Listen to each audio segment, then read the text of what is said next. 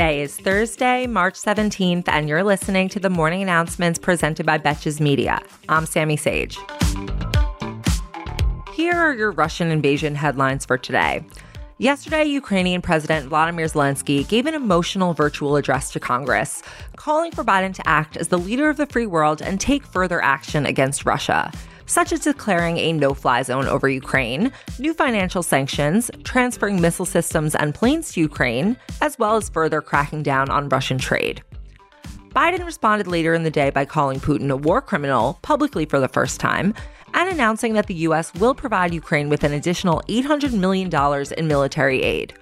Russia responded to the current atmosphere by launching airstrikes against establishments where Ukrainians are currently taking refuge in Mariupol. At the same time, Russian Foreign Minister Sergei Lavrov said on Wednesday that there is hope for reaching a compromise with the Ukrainian delegation in peace talks. That is what we in the biz call mixed messages. The Federal Reserve is making big moves for the first time since 2018. And by big moves, I mean that they have raised the interest rate for the first time since then by 0.25 percentage point. It's also likely that we will see 6 more increases of a similar size throughout the rest of 2022. For context, the interest rate refers to the standard amount of interest charged for borrowing money. So when the interest rate goes up, it becomes more expensive to borrow money, and you have to pay more back. The move is intended to curb inflation, which is obviously very bad, as you know. But honestly, all I'm hearing right now is that literally everything is going to become even more expensive. After the waves of bomb threats against over 1/3 of America's historically black colleges and universities last month, the Biden administration is unveiling an initiative aimed at bolstering campus security and mental health services. Under the new initiatives, schools will be eligible for grant funds of $50,000 to $150,000 for things like targeted mental health resources or enhanced security, and they will work with the Department of Education to determine their specific needs. So basically, the government will give you money as long as you actively faced death threats a month ago.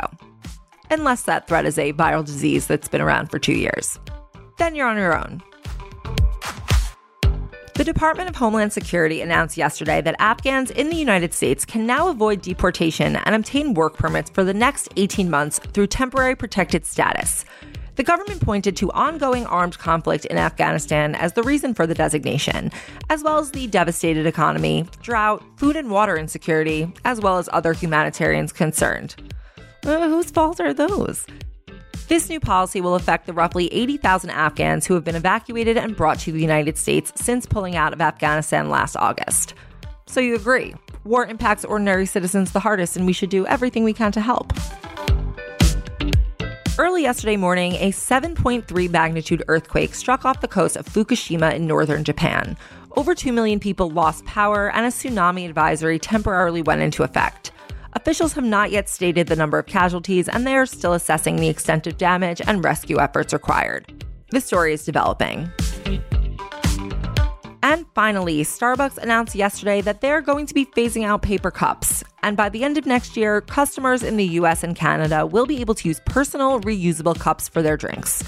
The company says that they want to create a cultural movement towards using reusable cups by giving customers easy access to a personal or Starbucks reusable to-go cup for every visit. Maybe I'm confused, but please don't make me ask how providing customers easy access to a reusable to-go cup is different from their current process of serving drinks in cups to go. Whatever, all you need to know is that your Starbucks order just got even more complicated. Thank you for listening to the morning announcements. If you are enjoying this show, you can now rate it 5 stars on Spotify or leave me a review if you are listening on Apple Podcasts. Any review you leave means so much to me and to the growth of the show. And if there's an episode that you particularly enjoy and it really makes you laugh, feel free to share it on your Instagram story, tag @Sammy, tag @BetchesSup, and I will do my best to share them. And as always, if you want to learn more about any of these stories, links to source articles are in the show notes. Or you can tune into the Betches Sup podcast, where we go more in depth on these topics daily. Until tomorrow, I'm Sammy Sage, and now you know what the fuck is going on.